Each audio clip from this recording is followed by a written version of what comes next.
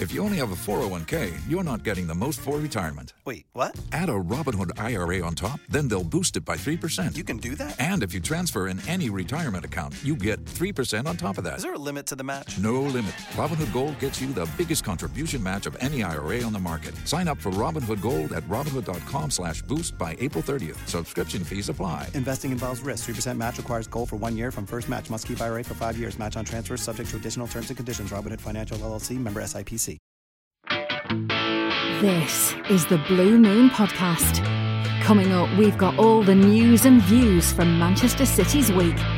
It's your club, and this is your show. Dropped points against Southampton wasn't exactly the best way to start the week, but a thumping win in the most important competition of the season on Tuesday night was a good way to finish it.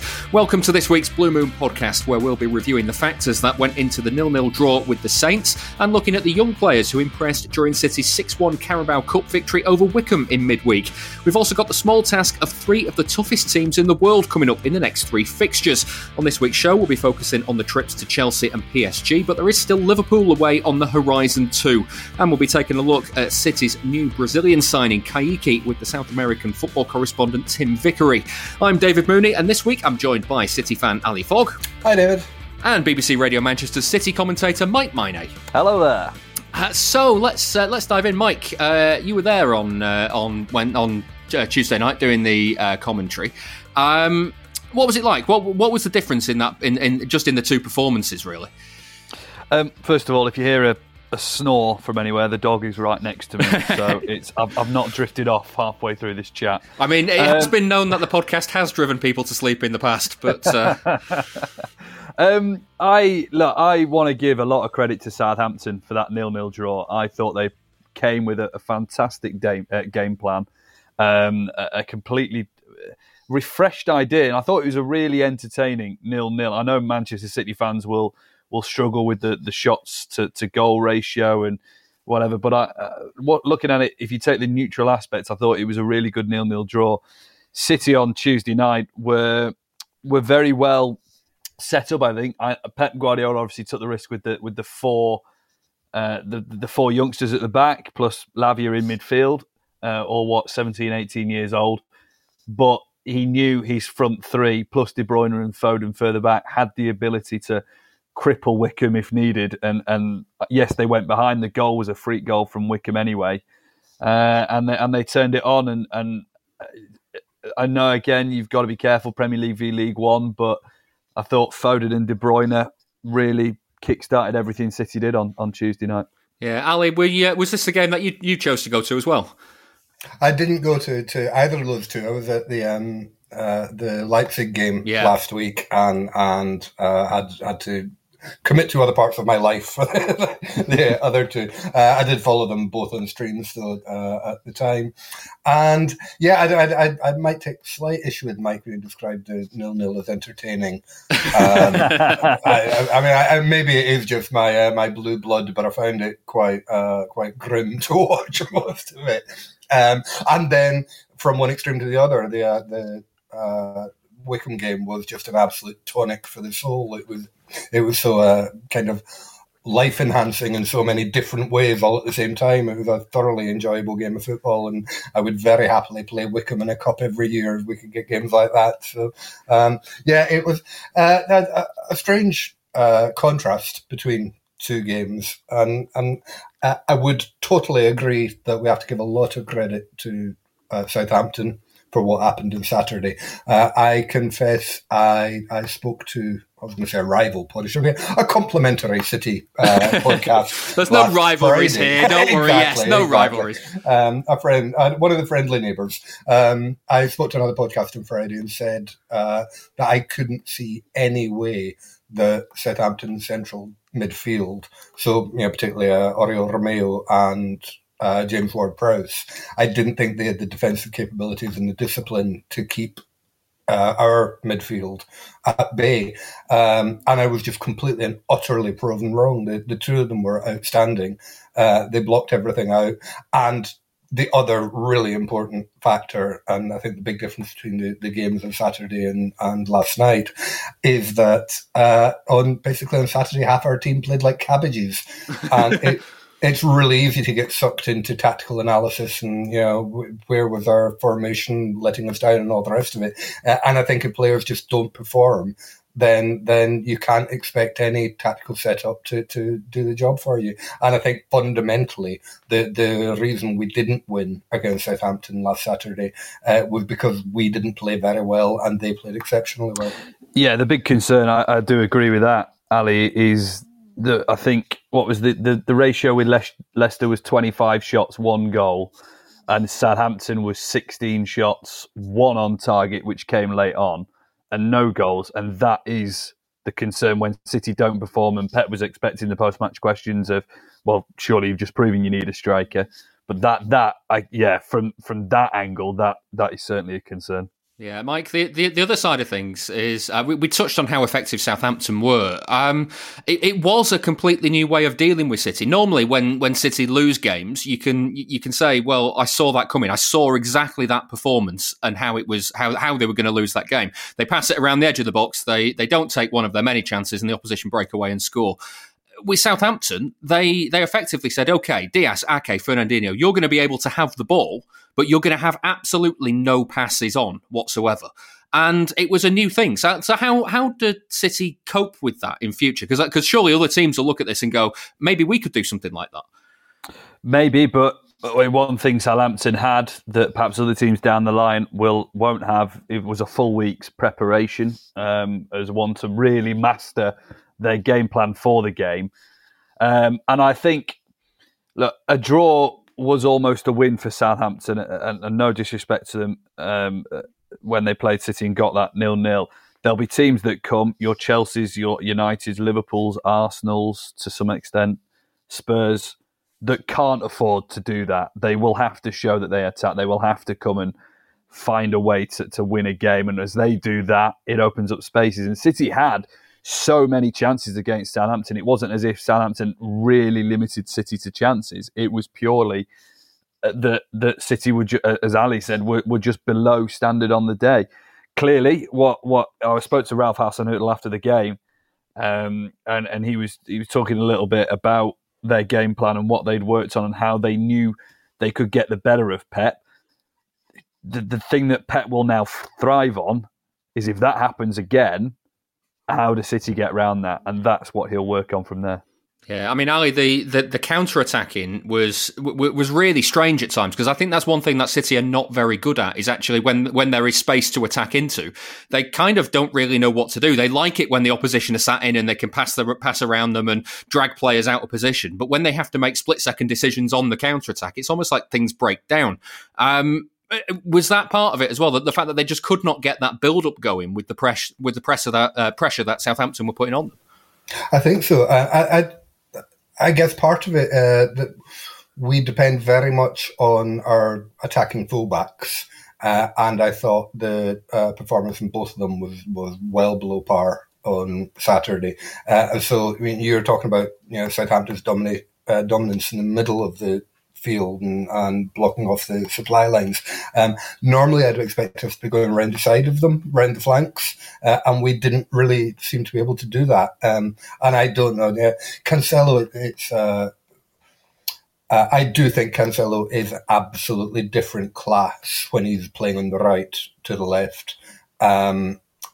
Unfortunately, probably, and at least when they're having a decent day, Cancelo and Walker are the best two available that we have. So whether or not maybe having Zinchenko on the left, which I think he came on, didn't he, on Saturday? My memory is fading, but I should probably know that, but off the top of my head, I can't remember. It seems a long time ago now, isn't it? But no, I thought that was one of the ways in which we were disappointing. But I think also just that we never managed to sustain those kind of formational pressures around the Southampton box the way when City are at their best. They're holding the ball, they're passing, they're keeping possession and just dragging the defence this way and that way and this way and that way until eventually we can find a way through. And none of that seemed to be happening on Saturday. I think we kept giving the ball away. It was the fundamental problem. The reason we weren't able to do that is we just had too many misplaced passes, and you cannot play the way City like to play when 1 in 10 or whatever it is of your passes is going astray. And so many of our players were guilty of that. Was that City playing badly or Southampton pressing well, or both? A bit of both, but I would actually probably lean on City playing badly. There was a lot of, as Ali says, a lot of sloppy play out there on Saturday. Rare, frequent mistakes from. I don't want to single out individuals, but I'm going to. Gundogan's passing was beyond off on Saturday, and was becoming real frustration. And there were just key moments when City were eventually finding the route out at the back. Diaz and Ake found the right pass from Fernandinho. The next pass that needed to get through wasn't right, was off a little bit. And there were moments in the box as well. Sterling had a really heavy touch when he came on in the box on the right-hand side where it hit his thigh and bounced 10 yards away from it. It was uncharacteristically Gundogan, it was uncharacteristically Sterling, but it was just all in the sense of that 0-0 draw where the frustrations were really there. And for some time, actually, I can't remember, the cries of "Come on, City," the chant was there. A bit like in the old days when United used to shout "Attack, attack, attack" at Louis van Gaal. It was like, I've not heard that for a while. And that it was clearly a sign frustration from City fans. Yeah, the pressure that was being put on the City defence as well, it led to Kyle Walker giving away the penalty that wasn't. I've been reading Dale Johnson's thread on Twitter. Dale works for ESPN. He's their kind of I call him the VAR czar because he seems to know everything about the VAR. So let's explain. I'm going to explain now exactly what happened there, so we can get a feel of it all. John Moss gave the penalty, believing that Kyle Walker had pushed Armstrong in the back. That obviously isn't an attempt for the ball, so the result was a penalty and a red card because you can't be sent off for a genuine attempt for the ball in the box if you under the, I think it's double or triple jeopardy rule now. He was then describing that incident to Martin Atkinson, who was the VAR, who said that doesn't tally up with what I've seen. Come and have a look at it on the monitor. So when John Moss goes over to the monitor, there are 4 options available to him. Either he can stick with a penalty and a red card because he sees the push. He can go with a penalty and a yellow card for a trip by Kyle Walker. He can decide a penalty and no card, also for a trip by Kyle Walker. Or he can overturn the whole thing and say there's no penalty incident there and there's obviously no card because of it. That last option was only there because he'd given a penalty for the push and not for a trip. If John Moss had given a penalty for the trip in the first instance and sent Walker off, the VAR would probably have reviewed the red card but not the penalty. Does all that make sense, Ali? Maybe to someone. I don't know if I no reflection on you, David, but I kind of drifted off around a third of the way through that explanation, which might be the root of the problem. The way I saw it at the time and on the initial replay, I thought absolutely stonewall, no argument, that is a penalty. I thought it was a trip, and so the double jeopardy thing would come in, and I thought he probably wouldn't get a red card. Then when they showed the replays, while they were doing the VAR review, and we got replay after replay, and the commentator on whichever game channel I was watching, started to show some doubt. And I guess if I squinted and I tried, I could see the Southampton player, Armstrong, wasn't it? I could see him going to ground before Walker had made any contact with him. And if there's one way of looking at it where it was Armstrong who went to ground and tripped Walker just as Walker was about to take control of the ball. And if you see it that way, then the decision would be right. But I have to say, as a City fan with like blue tinted glasses, I was really struggling to see that. And the other thing I would add, the way in which Walker gave the ball away was so absolutely reprehensible that I thought, we deserved a penalty and a red card against us just as punishment for that. And I think, however else we see everything that happened, Kyle Walker was a very, very, very lucky boy indeed to get away with that. Yeah, the other VAR decision, Mike, was the offside goal right at the end. Sterling was just offside from Foden's header. Got any complaints about that? Because, I mean, obviously in that situation, Sterling doesn't know he's offside and he can't not go for that, surely. Yeah, he has to go for it. Him and Foden both went for it in the end, didn't they? And I think Foden actually scored the goal. But there was, as soon as the flag went up, I looked at Lee Croft, who was alongside me on BBC Radio Manchester, and turned to him and said, if they're going to look at this two options. One, A, is offside. The second is interference. And both, is either one or both offside, one or both interfere. And clearly, yeah, if one of them was offside, whoever that was interfering. They were so close together. They were both sliding in, putting the goalkeeper off, whatever you want to call it. There was no complaints from me on that VAR. Yeah, just unfortunate, isn't it? Let's turn our attention to the Wycombe game. There were 5 youngsters that made their starting debuts anyway. CJ Egan-Riley, there was Luke Mbete, there was Finn Burns, Josh Wilson-Esbrand, and Romeo Lavia. Mike, how did you think they did? Yeah, I thought that, honestly, mate, they were so impressive. You see 4 18-year-olds at the back and you just wonder whether, particularly, I know he's 39, but you just, the casual joke with an element of seriousness in the build-up was Adebayo Akinfenwa, that he was just going to bully these lads completely off the ball. And he didn't. And all of them stood up strong. Finn Burns and Mbete between them in the centre-back partnership. And then on the wings, Josh Wilson-Esbrand on the left was a complete fresh breath of air. He was brilliant. He was everything City have missed in a left back in the last 5 or 6 years. And again, you take a pinch of salt. It's Wycombe he's up against. It's not Chelsea, Liverpool, etc. But I saw a bright future for that back four. They had a lot of trust put in. Romeo Lavia in midfield as well.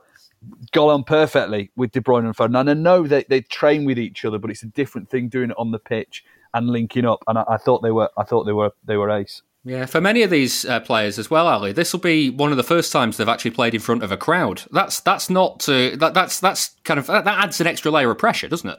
It does, and it's amazing. And I think the thing that I found most impressive about it, before I go to praise them, I think I have to point out, I don't think I've seen anyone mention this yet, but it should be said that the goal we let away, the Wycombe goal we let in, was a bit of a catastrophe. I know there was a hideous deflection that sent the ball in a weird way in the middle of it, which kind of caught everyone out of position and off guard. But still, there were 3 Wycombe strikers standing in the middle of the goal without a City defender anywhere near them when that ball came across, and it was an absolute nightmare. The really impressive thing is that back four, 72 years age between them, they did not get flustered at all. They didn't panic. They didn't apparently dwell on the fact that they'd let in a bad goal. They just knuckled down, and from that point onwards, did not put a foot wrong. And that's actually more impressive than if they'd just never been challenged throughout. If it had all been easy and they'd kept a clean sheet, it might look a bit better, on paper in their numbers, but actually it would have been a less impressive performance, because the courage when you are playing in front of that kind of, obviously not a huge Etihad crowd, but still a significant number of people, and as you say, probably for the first time in their careers, to do that and to have the presence of mind and the composure and just the coolness and capability of just lifting yourself from a disappointment, from a bad start, and really delivering is absolutely massive. And that was a huge credit to them. I want to have a word on James McAtee as well, Mike, because he's he's a player that I think a fair few City fans are getting excited about. He came on for his debut off the bench. He came on at left back, which is the Phil Foden route, isn't it? It's any player's route in this squad at the minute, I think, with the options that Manchester City have there. I didn't see enough of him to make a formed opinion, I don't think. He had a couple of bursts down the left-hand side, looked bright, looked lively. I think actually when Pep ever speaks about the EDS, I don't know whether you've noticed this in in press conferences, but there's always a couple that get like the names are actually mentioned, and it isn't any of the back four. To be fair, it wasn't even Romeo Lavia. It is always Cole Palmer and James McAtee, or McAteer, as I think Pep always likes to call him. But those two are always highlighted, and if they are the bright spot, the next lot you think that Pep wants to push through, just by the way he raves about them, just by the way he talks about it. Look, clearly, Finley Burns and Luke Mbete will probably get a bit of bench time, but when you've got Diaz, Ake, Stones and Laporte all ahead of you, that is very tough to break through. Pep might explore a little bit with Wilson Esbrand, I think, on the left-hand side. But yeah, McAtee and Palmer are the two. Obviously Palmer stole the headlines with his first City goal. I would like to see a little bit more McAtee myself. Would you think he might experiment a little bit with Lavia, Ali? Just given that in the Southampton game, Fernandinho looked very much his age, and also Rodri's injured at the moment. Well, you'd think at the very least it shunts Lavia up onto the bench and maybe he'll get minutes. Lavia had a couple of absolutely outstanding moments, a few where he did look still like he was still a kid. But he's obviously coming on in leaps and bounds. I would expect to see him. I just wanted to add about McAtee. I thought there was kind of the last 10 minutes or so when you had De Bruyne and Foden and I think Mahrez still on the pitch, and then interacting with Cole Palmer and McAtee, and all of them just kind of playing within the opponent's penalty box, knocking the ball around between them, was just a wonderful thing to see. And that photo of Cole Palmer, I don't know if you saw it doing the rounds on social media, there was a photo of Palmer celebrating his goal with Kevin De Bruyne just standing applauding him in the background, and it's kind of, you can imagine it becoming an iconic image for decades to come. And one other thing I'll note about Cole Palmer in particular, when he scored his goal, and particularly in the run up to it, when he picked up the ball, well inside his own half, and just opened those like huge long lanky legs and streaked across the pitch. He absolutely flew down before calmly slotting that ball into the bottom right of the goal. I got a really strong flashback to Stephen Ireland. Not so much his physical appearance, but just the way he glided across the turf, and his composure, and it was just beautiful to see. So, all those players going forward is wonderful. And I think we will continue to see what we've always seen from Pep, that he's very, very cautious about bleeding these players too quickly. They will get their time in the Carabao, which is how we use the Carabao Cup, and it's one of the reasons we've done so well in it. But Pep's really not a fan of throwing kids into the grown-ups games. And I'd be very surprised if any of the 7-8 young players we saw on Tuesday night, if many of them get many minutes this year, but all of them are in a fantastic trajectory, and I wouldn't be at all surprised if, this time next year, certainly Lavia and obviously Palmer, McAtee, we've talked about, are much closer to being realistic first team options. Yeah. As I say, I think it will be harder for the defenders, not least because I think it takes a lot longer for defensive players to learn the game and to find their feet and get their place. But more risk, isn't it? Yeah, exactly. Yeah. But so many bright skies up ahead of us. Yeah, I want to talk a little bit about Cole Palmer, because when he came on and scored, he then spoke to City TV after the game about how he was feeling. This is what he said. Over the moon, absolutely buzzing to score my first goal and to go through to the next round, important, and delighted. You had a lot of time to think about the finish, so what were you thinking when you picked up the ball? Well, when I got the ball on the halfway line, I thought, I'm not looking back. I thought, I'm going. Just drove at the defender, seen Riyad, the defender dropped off, so I thought, I'm going to take it. Took it, and thankfully it went in. Yeah, just the fact that you could see it opening up for you. So did you really pick out that space and think, right, this is really going in? Seeing that space, got into it, and I thought sometimes I've laid it off when I could have shot, so I thought I'm gonna rip one.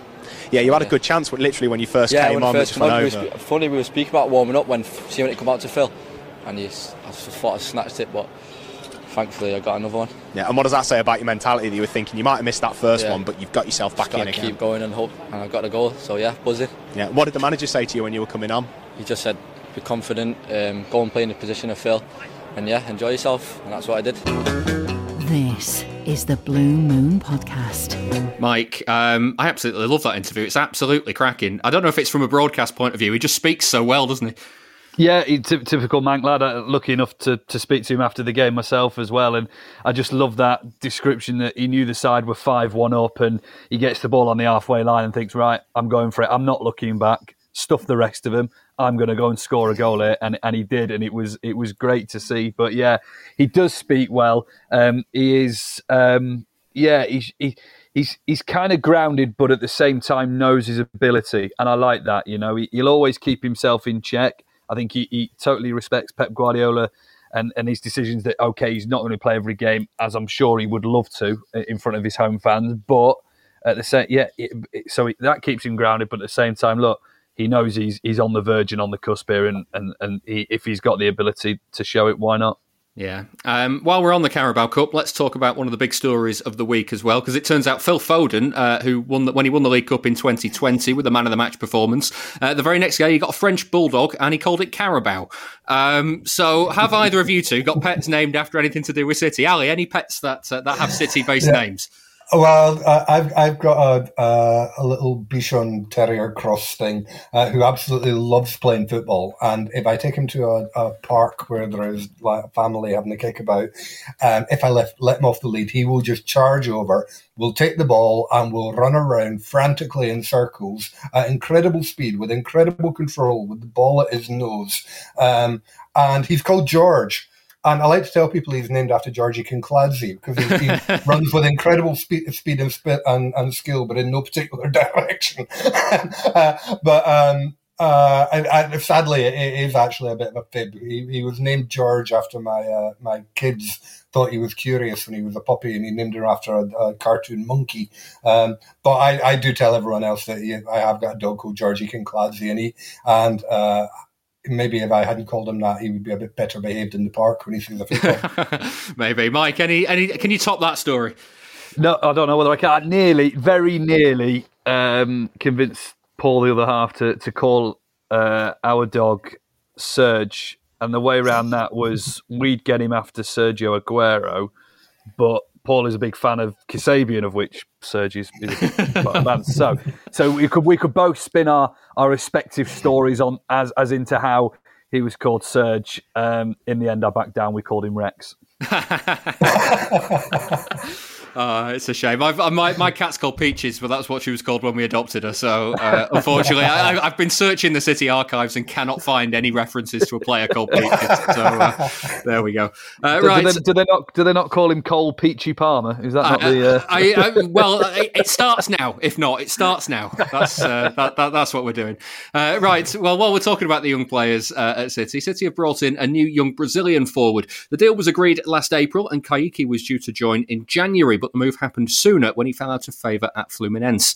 He's now at the academy, and I've been speaking to the BBC's South American football correspondent and part of the Brazil Shirt Name podcast, Tim Vickery, to find out more about him. No, he's not a centre forward. I mean, he's been billed on the way up as left-footed Neymar, and he's never going to be a centre forward. He's too frail for that. Where Fluminense were playing him when he got into the first team this year was wide on the right, where he could cut in on his left foot. So he's slightly built, but there's a burst of acceleration, and there's a left foot which is very exciting. I mean, he can dribble with that ball tied to his left foot, he scored a couple of goals, which is not bad for someone who was thrown in at the deep end at 17. And he seems to have a little bit of vision around him as well. But in terms of like a first team place at Man City, I think he's a long way off. Yeah, I mean, in terms of kind of his development so far. Where's he at as a player? Because obviously Brazil has it's got a very rich history of forward players. Where does he kind of in terms of development? Where is he? Well, he's very, very young. I mean, they're forming a lot of these kind of wingers and wide strikers. And that's what he is. And what they're not forming that many of is genuine centre forwards, amazingly enough. It's something of a problem position for them. They thought at one point, before the World Cup, that Gabriel Jesus was the solution to their centre forward problem. Since the World Cup, they've decided he's not a centre forward, he's a wide striker as well. The Kayky thing, I think it's a deal which is totally indicative of the way that the market works now. And also the perils, the dangers of the way that the market works now, because this is someone who was thrown in at the age of 17. He's got 20-odd games behind him. He's done well, although he's shown the inconsistency of youth as well. But that momentum is now interrupted. The way that the market operates now is that the big European clubs are looking to take them at 18. And that's one of the reasons I think the move was brought forward, because he turned 18, so City could take him now. They couldn't take him before now, and there are obviously risks in this. I mean, look at the South American right backs that City bought, teenage right backs. Cloiver Aguilar from Peru and Jan Soto from Brazil. Now, there's not going to be space for all of these players. They're not first team players yet, so. They're in the youth teams, or they're languid. Maybe they're loaned here and there, and there are dangers with that, especially with the players being loaned to places that don't have a long-term interest in them. They can get really lost. And the biggest casualty of this was another City one a few years ago, Marlos Moreno, who was doing wonderfully well. He'd won the Colombian Championship, he'd won the South American Champions League, he got into the Colombia side, and as soon as he went to City and he's loaned out, all of that momentum collapses, and he hasn't really done anything now for 4 years, which is, I think, a real shame. So those are the dangers with the Kayky thing, because you're buying him so young. The club aren't making a huge investment in him, which means that if it comes off, fantastic. There is a really exciting talent there. But if it doesn't come off, well, you can buy another one, and it's the way that the market operates now. With these days, if the player is still in South America at the age of 23, it's because Europe isn't interested. They want to take them at 18, but it's a risky path because it interrupts the momentum of the career. Yeah, I mean, the other interesting aspect, obviously, the big comparison to make is when City signed Gabriel Jesus in 2017. He was 19 at the time, nearly 20. Is that a big age gap at that time? Massive, because in those extra years, Gabriel Jesus was fighting for. He was leading player with Palmeiras, big team. He was winning titles for them. He played the Olympics at home, which was a big thing, and he just got into the Brazil side as well. So you were buying a player there who was much further down the line. And who, from the start, this is a player who is in contention for a first-team place. And you remember when he went first in that debut game against Tottenham, how impressive he was there. So he's hitting the ground running, he's important there, and away he goes. It's so different for someone like Kayky, because he won't be close to the first team. He might get a game in the second cup competition or something like that, or he might be loaned out. And that can be dispiriting. What's the reaction been like in Brazil to the move? Obviously, City is a huge club to go to as a teenager. What's the reaction there been like? Well, it's the way, as I'm saying, it's the way the market is going. I mean, it's what especially Fluminense do. They've sold, and their youth structure is very good. So they produce to sell. The club supporters are understandably stroppy about this, because these wonderful talents from the youth team, they hardly ever get a chance to see them. What's happening is they have to produce to sell in order to pay the bills. So from a home supporters' point of view, especially if you're a Fluminense fan, you want to see him develop. You want to see him you want to see him in Brazil for long enough to be an idol with the fans. You want to see him score goals and fight for titles. Instead of which, you've got to watch him on the TV playing on the other side of the Atlantic. So there's some sadness about it, especially from Fluminense fans. But that's the way that the market has gone. And interestingly, I think there are some super clubs developing in Brazil now. We've got 3 real super clubs who've broken away from the pack. And with these super clubs, what they're doing really is produce young stars to sell and then use that money to invest in squads that have 2 types of players from Europe. They'll have the players in their mid-20s who haven't been able to establish themselves in Europe and are looking for a kind of reboot, and veterans who are at the end of their stay in Europe. So just in this transfer window, for example, Flamengo of Rio, they signed Kennedy from Chelsea, Andreas Pereira from Man United, who were the mid-20s kind of thing, and David Luiz, who was let free from Arsenal. And that's been their transfer policy for the last 3 years or so. So you've got to say goodbye to the kids, to the potential wonder kids, in order to bring back players who are either too old or can't quite get a foot in these giant European squads.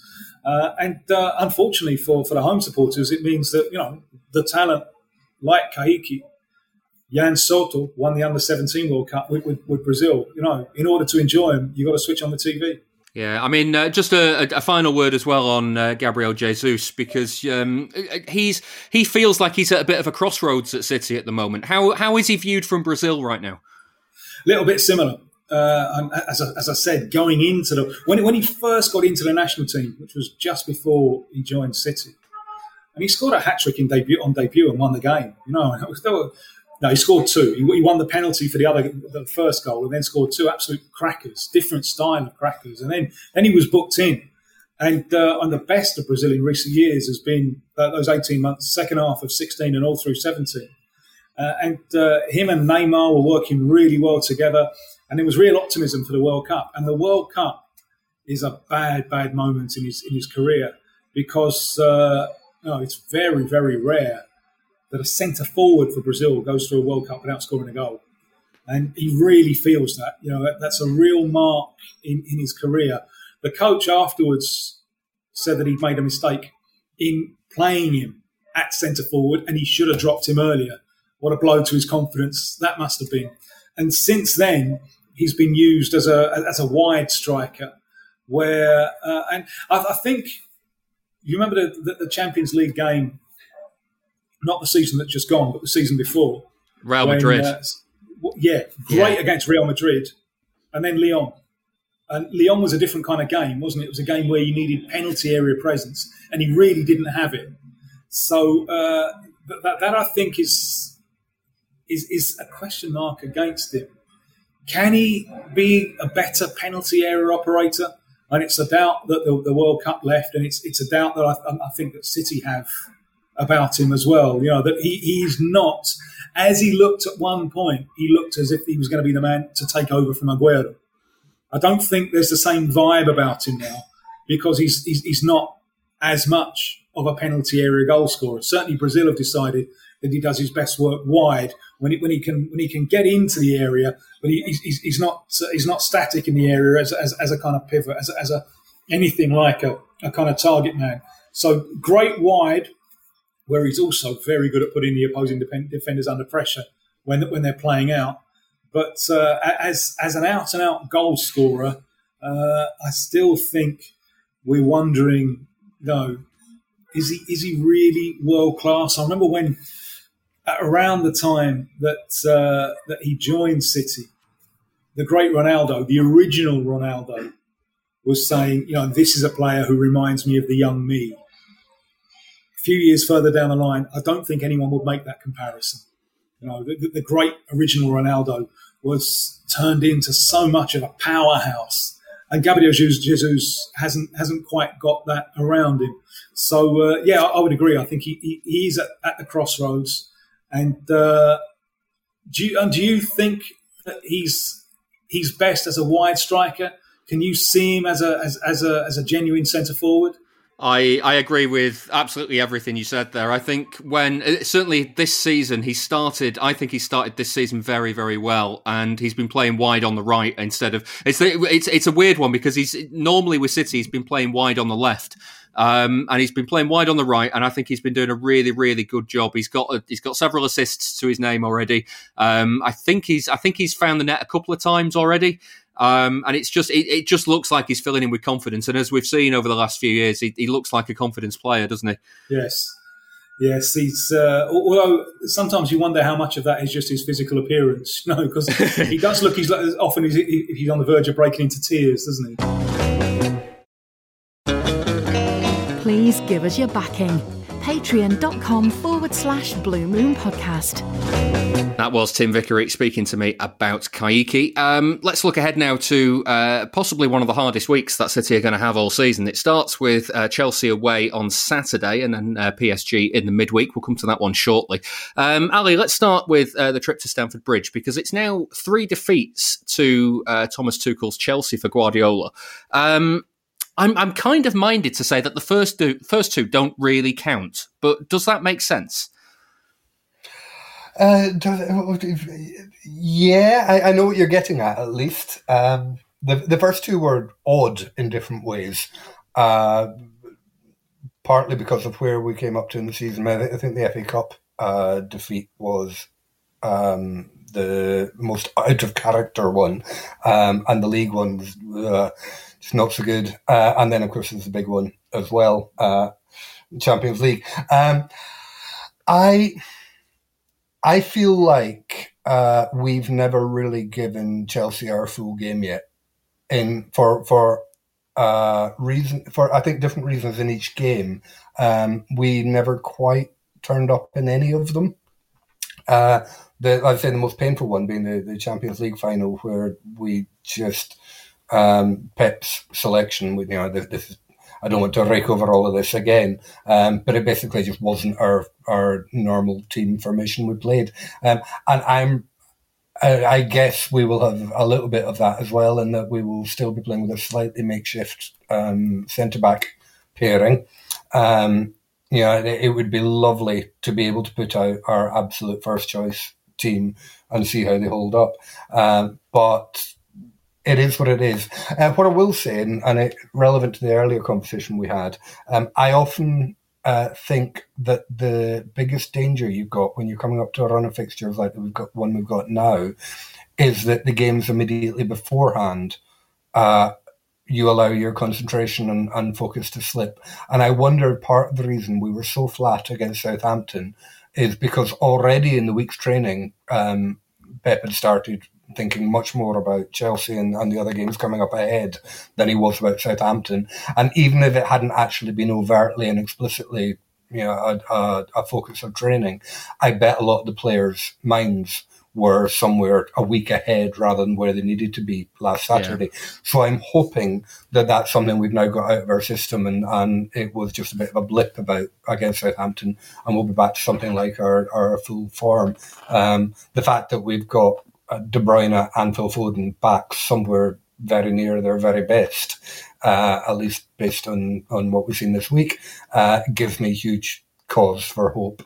It's an incredibly tough game.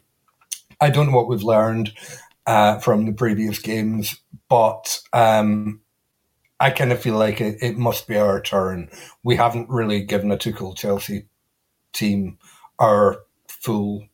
We haven't given them both barrels yet, and maybe Saturday will be the day. We hope so.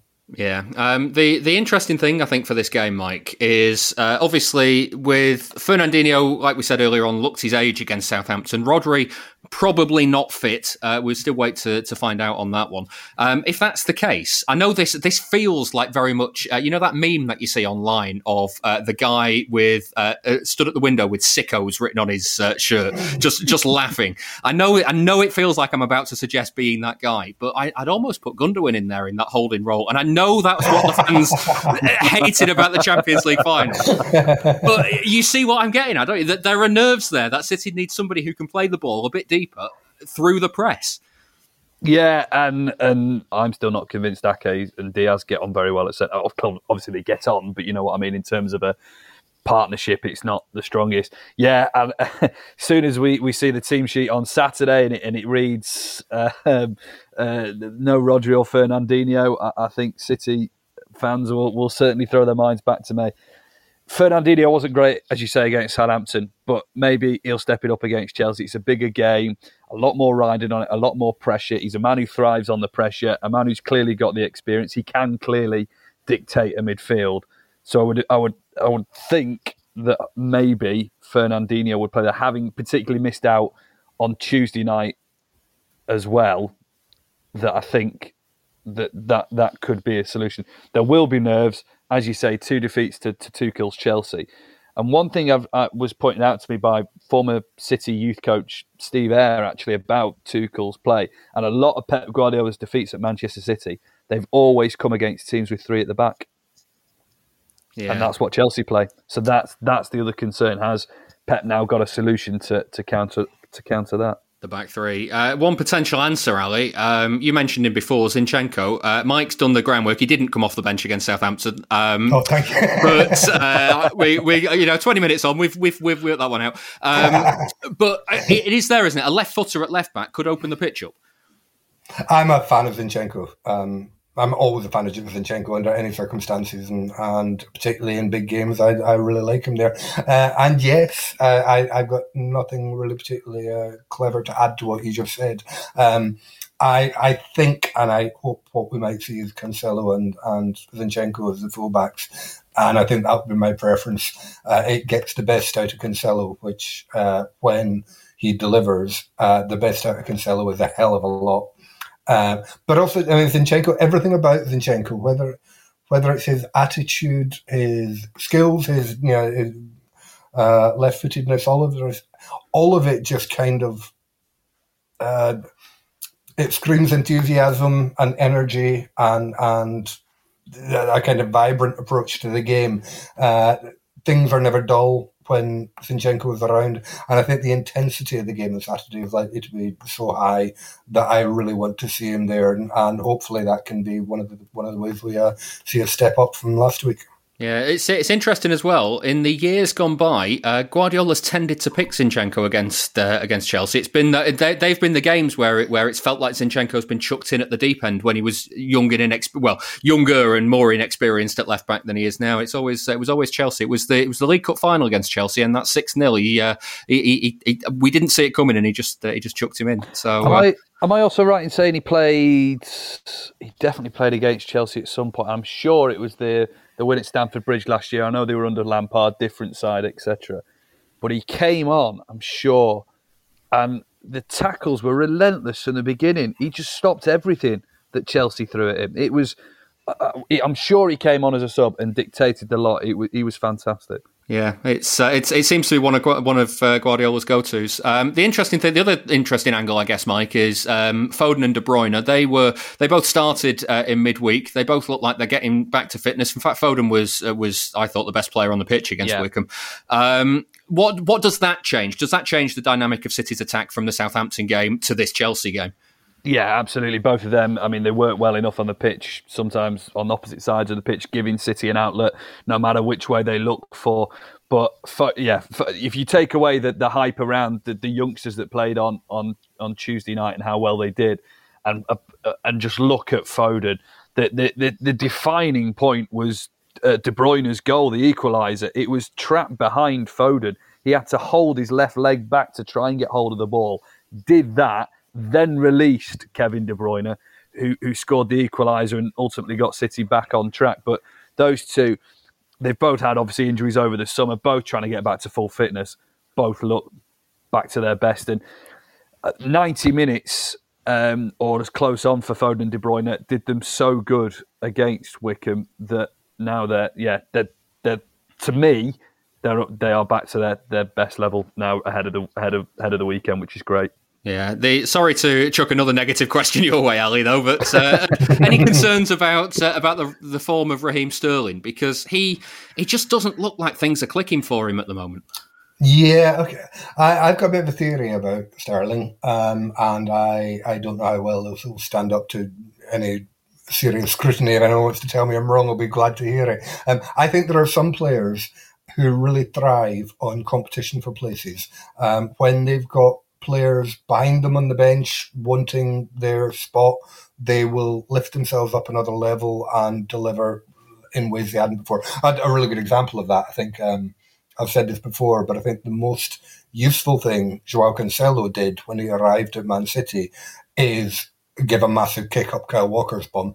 Kyle Walker, almost the day after Cancelo arrived, Walker's performances went up several levels, and by and large have stayed there since. And then there are other players that I think don't thrive from uncertainty and competition and a kind of a feeling of excess pressure. I think perhaps one of the reasons Sterling flourishes for England is because Southgate, who does have flaws as manager, I think one of his strengths is that he's incredibly loyal to the players that he likes. And if you've got a place as a starting first choice in the England team at the moment, then you're very likely to keep it. And I think Sterling flourishes under those conditions. And I think when he's been at his best for City as well, it's often when there's been a lot of injuries around him and there's been no one left but Sterling to carry the front line. Now, at the moment, with 5-6 players all fit and firing and ready to step into any one of the places in the front three, I think Sterling is struggling, and I think that's possibly part of the reason why. The other thing I'll say is that I like Sterling at his best when he's playing in the right wing. I like him at his second best when he's playing in the left wing, and I'm least enthused by Raz when he's playing through the middle. And I think the last game of the game before that he played, he was mostly in a kind of false nine. I don't think that suits him very well. So part of it is about what's going on around him. I mean, to be honest, I think it's unlikely Sterling will start against Chelsea, possibly in any of the next 3 games that we've got coming up, because I think between Foden, Torres, Jesus, Grealish, all the others who've forgotten, potentially even Bernardo. I think I'd be surprised if Sterling gets many starts in the next three games. Put it that way. And am I concerned about that? And, I would love Sterling to always be at his absolute best and fit and firing. But also, it's kind of the nature of City, of the type of club and the type of team we are now. We have got loads and loads and loads of world-class attacking players. And if anybody isn't at the top level, then they step back and get their turn when they're ready. It might just be how it is. I don't know. I certainly don't want Sterling to go anywhere. He's been an absolutely crucial part of City's success stories over the last 5 years or whatever. But it is what it is. He's not guaranteed a spot. It's not coincidental that he finished last season not starting that many games. And I think when everybody is fit and firing, that might be how we return to. Yeah. Mike, do you think it's exacerbated a little bit by the lack of a centre forward for City? And I mean, speaking of which, do you expect Torres to come back in for this Chelsea game? Blimey, impossible question when it comes to Pep Guardiola's selection. But I do like Torres down the middle. I know he was actually initially brought in as a wide man, but he kind of just, I know not always does he time it right. A couple of times he's offside, but he does make the right runs. Not again, I want to say right runs at the right time. What I'm saying, he's got the right idea to get in between the defenders, and if someone can thread that pass through to him perfectly, he's onto it. And he's got pace, he's got ability to finish. He's picked that up in the last year or so, which is great. I really like. Look, if he starts down the middle on Saturday, I'm perfectly happy with that.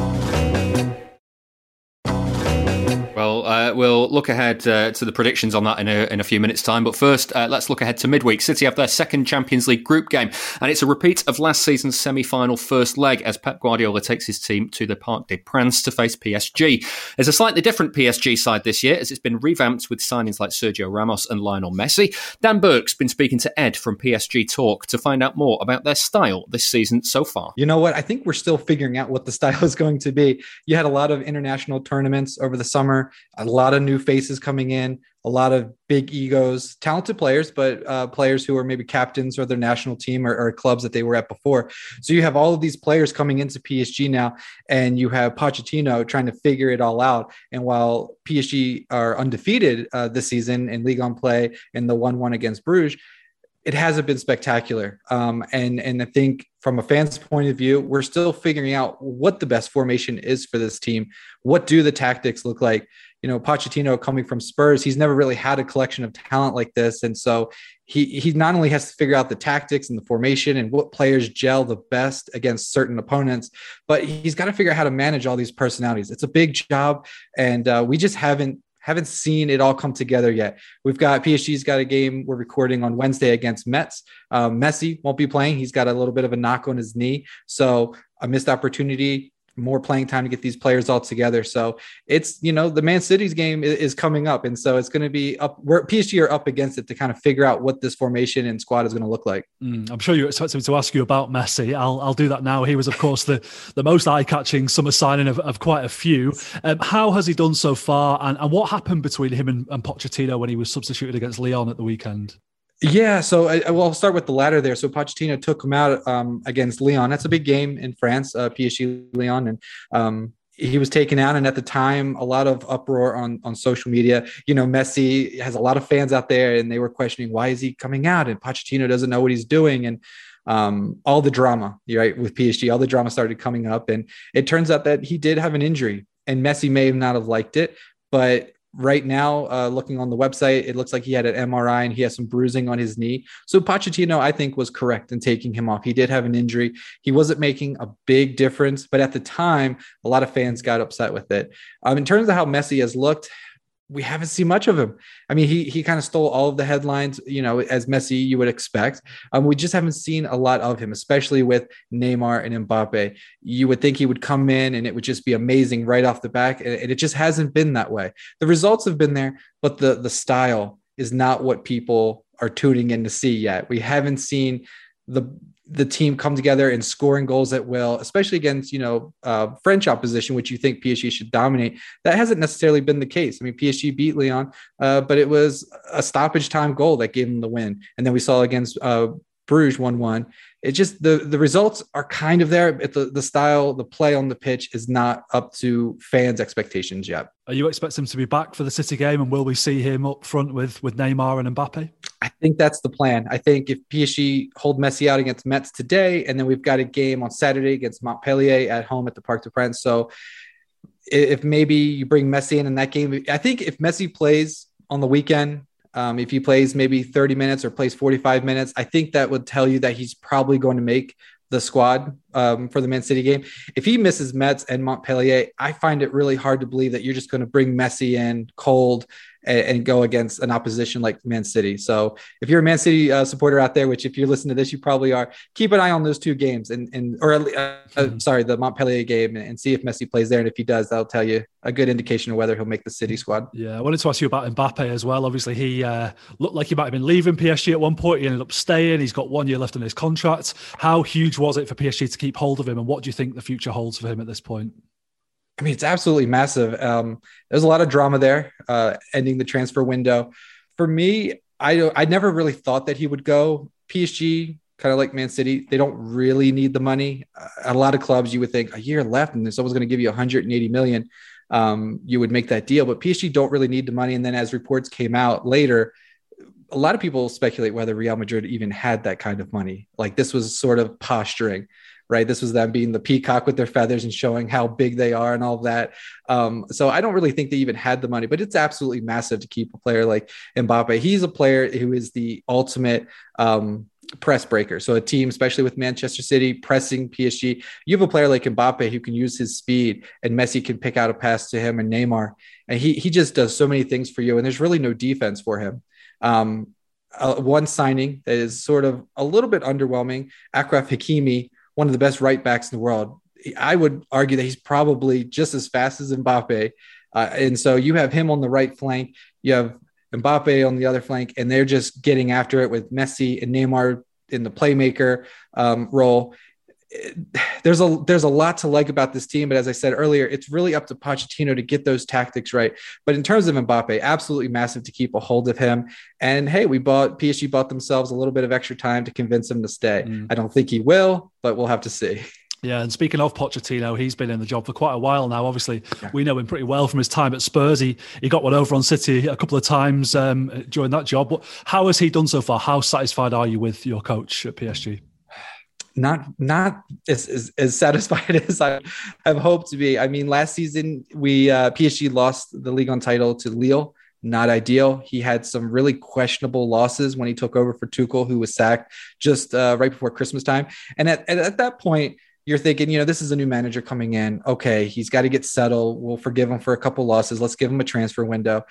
Okay, he's had the transfer window now. He's had arguably the best transfer window of all time. And, again, the results are there. The play on the pitch isn't there. And so I'm not ready to sack him. I know a lot of fans are. A lot of fans are wishing Thomas Tuchel was still at the club. Because he went on to win the Champions League with Chelsea with Thiago Silva. Don't remind me. I know, yeah, you know very well about that. So a lot of people are wishing we had Tuchel back, but he had his issues as well. Him and the sporting director at PSG didn't get along. So for me, it's like Pochettino is not performing up to the level that I think he should be.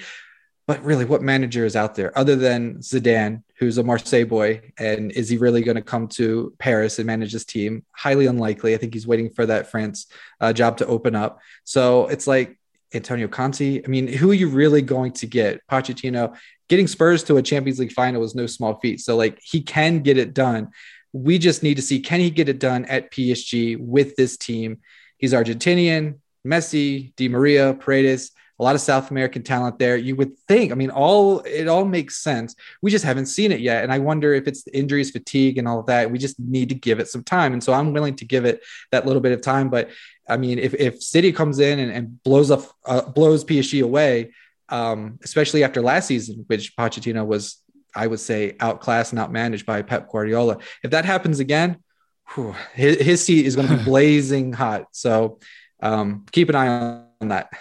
Yeah, I was interested to know actually how you felt when the Champions League draw was made, when City came out in the same group as PSG. Are you looking at that as with a bit of fear, trepidation, or are you thinking it's time for some revenge for last season, or what? How are you feeling? I mean, you may have been a little bit like us. I was kind of bored with it. I was like, Manchester City again, and then Bruges again, and Leipzig. I mean, I feel like we played these teams quite a bit the last couple of seasons in the Champions League. I was hoping for someone a little bit different. But Manchester City, I mean, you guys have an amazing squad, amazing manager, and that's a team that I think PSG really measure themselves up against. And, in the French league, we don't really get that competition day in and day out, especially high-level competition with the players of Manchester City's quality. And so on one sense, you're a little bored, but then it's also like a really good measuring stick. PSG are probably the betting favorites or one of the betting favorites to win the Champions League, but against Manchester City in the group stage, we'll really see if this team can compete, because I think Manchester City are going to be there. I think Bayern Munich are going to be there, Liverpool, potentially Chelsea, I think. And so this is going to be a really good measuring stick to see where this PSG side is. And like I said, if Manchester City comes in and just blows us away, I think Pochettino might be looking for a job come Christmas. All right. Well, we do a charity bet on the Blue Moon podcast, so I want you to put your money where your mouth is now and give me a score prediction for the game. All right. Man. What was the score of the first leg? I think it was 2-1 Manchester City. 2-1 City, yeah. Let's go 2-1 PSG. Let's go 2-1. This is the Blue Moon Podcast. Follow us on Twitter @Blue Moon Podcast. That was Ed from PSG Talk speaking to Dan Burke. Mike, let's start with you on this. How are you feeling about this tie as a repeat of last season? Because the dynamic has changed a lot for City and for PSG. It has. I'm a bit selfishly a bit disappointed in a way. I always like to face new teams in the Champions League. I like the joy of commentating on new teams and new adventures. Sadly, not. So PSG it is. I won't complain. They've got star-studded lineup, and that's always a pleasure to watch and commentate on as well. I still don't think PSG are. I don't know.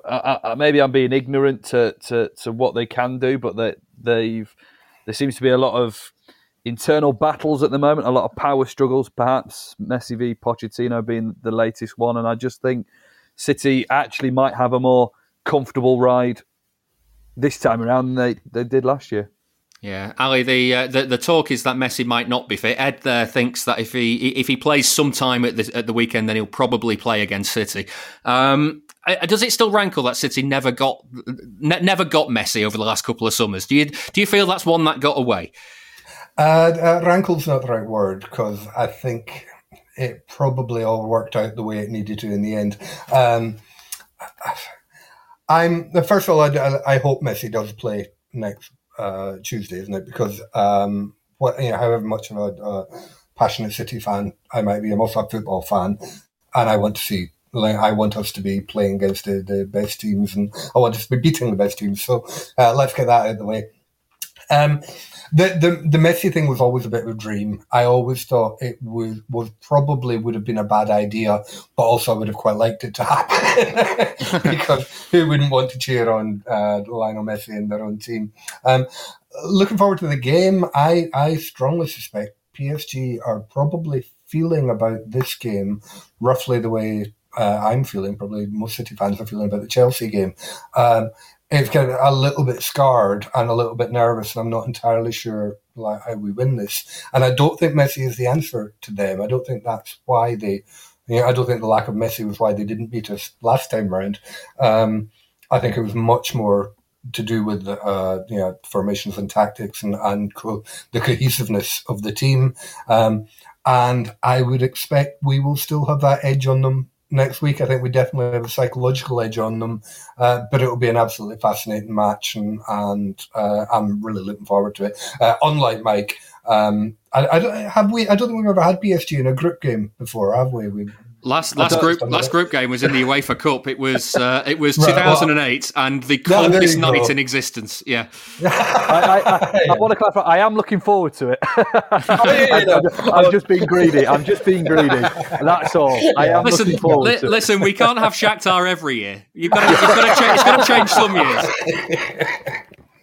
Mike, we talked about City struggling with when they were facing a press earlier on.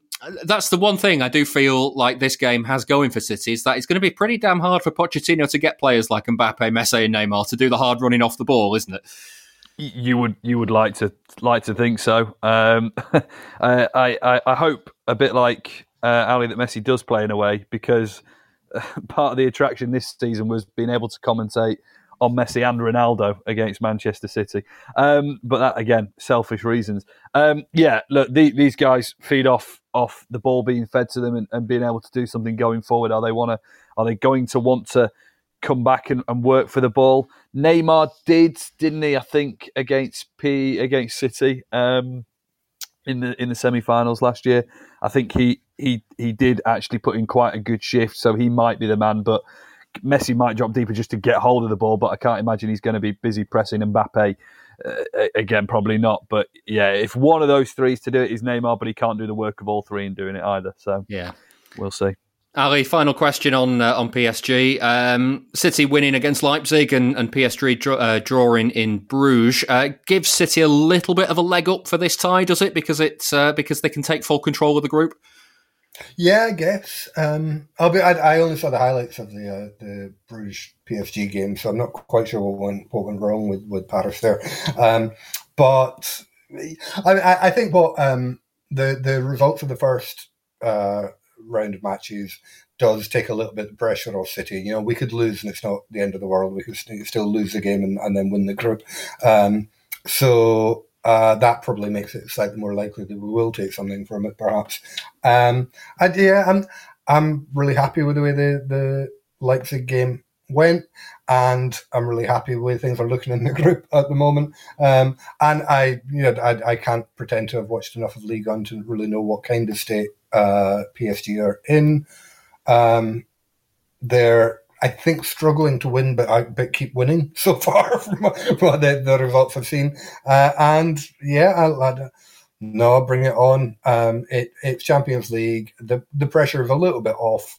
It will be a fantastic night in a fantastic stadium, and let's just enjoy it and not worry too much. Yeah, I promise you I won't be feeling that way at 10 to kick off, though, on Tuesday night. So there we go. Right, well, we had our first win of the season on last week's podcast. Well played, Duncan Alexander. He's a Wycombe fan, and he correctly foresaw a 6-1 City win in midweek. And that means the first charity bet win has put £250 into the pot. We're raising money for the Man City Fans Food Bank Support Group, which is helping the Trussell Trust as they help people who are living in food poverty in Greater Manchester. Let's try and add to it this week. We've all got £10 correct score singles from William Hill. We'll start with the Chelsea game. I'm going to get mine out of the way quickly because you two have both had a score that I would have gone for, and now I can't be that confident. I'm actually predicting a Chelsea win, so I'm going to take the flak on this one and say Chelsea will win the game 2-1, and if they do, I've at least stuck £100 in the food bank kitty. So there we go, it's 10-1. Mike, what's your prediction for this one? Yeah, difficult one. Injuries, some players out, difficult week ahead. I know Pep Guardiola will only say one game at a time, but he will have to have an eye on PSG and Chelsea. So I'm going PSG and Liverpool. So I'm going to say 1-1. 1-1 is 5-1 and £50 if you're right. Ali, what's your scoreline? Yeah, I would initially have gone for 1-1, but Mike got there first. Sorry, Mike. Because I think deep down both managers and both teams would settle for the draw. So if the scores are tied after 60 minutes, I think it will finish with a draw, and I'll give it 2-2. That's 14-1 and £140 if you're right. We've already heard from Ed earlier on in the show that he thinks PSG will win 2-1 in the Parc des Princes. That's also 10-1 and £100 if he's right. Mike, what's your score prediction for this one? Yeah, right, boring again, isn't it? Chelsea 1-1. I've stuck the same on PSG for this one. 1-1 again is 13-2 and £65 if you're right. Little peek behind the curtain. Ali and Mike both sent me their score predictions at exactly the same time, so I made one of them change for each game. So that was the one Mike had to change, which means, Ali, you know that you're going to say now what Mike wanted for this game. Yeah, I'm going to be a bit bullish and say we will nick it 2-1. 2-1 is 9-1 and £90 if you're right there. So fingers crossed we can add some more money. You've got to be 18 or over to gamble. Prices can change. And for more information on how to gamble responsibly, have a look at begambleaware.org. And that brings us to the end for this week's Blue Moon podcast. Thank you very much for listening. If you've enjoyed it, please go and tell your friends and leave us a rating and a review in all the usual places, especially on Apple Podcasts if you can. If you'd like to support the show, you can join our Patreon page. That's just £2 per month, and you'll get all of our brand new bonus shows. They're out weekly and they're out every Monday, so you'll get 4 or 5 a month for your money, and they're well worth it, even if I do say so myself. And this week's is a timely look at 4 games between City and Chelsea. City fan Liam Wright and Chelsea fan Liam Toomey have each picked their heaven and hell matches from meetings between the teams. All that is available for backers at patreon.com/Blue Moon Podcast. If you sign up, you'll also get the main show without adverts, so you don't have to listen to me chatting about shaving my balls or Sam Roscoe talking about tasting some beer. That alone is probably worth you £2 a month. Have a look at patreon.com/Blue Moon Podcast for all the details. Special thanks this week to my guests, Ali Fogg. Absolute pleasure. And Mike Minay. Yeah, thank you, mate. I'll be back next week after one of the toughest weeks for City, and I'll see you then.